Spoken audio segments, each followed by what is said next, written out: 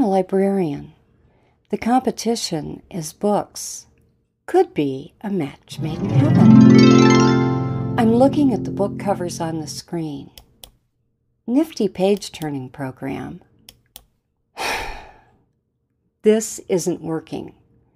Call me a Luddite, but I need to physically hold the books and turn the pages myself. I don't want to kill any more trees by printing them out. I should be able to find cheap, used copies. Not bad. In under an hour, I have located and ordered 4 of the 5 titles. Total cost is $35.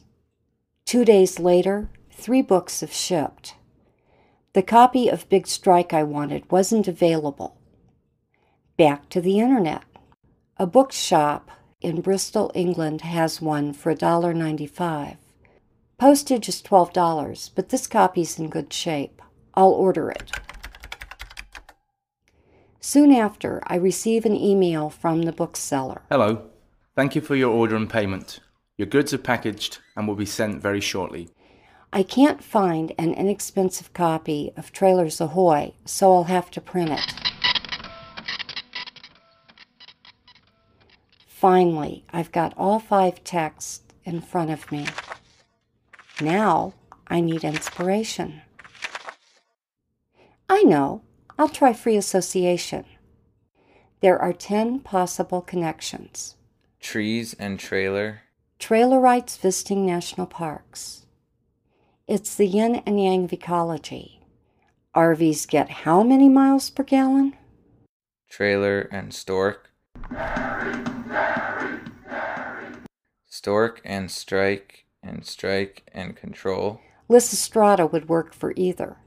Control and trees. Remember, only you can prevent forest fires.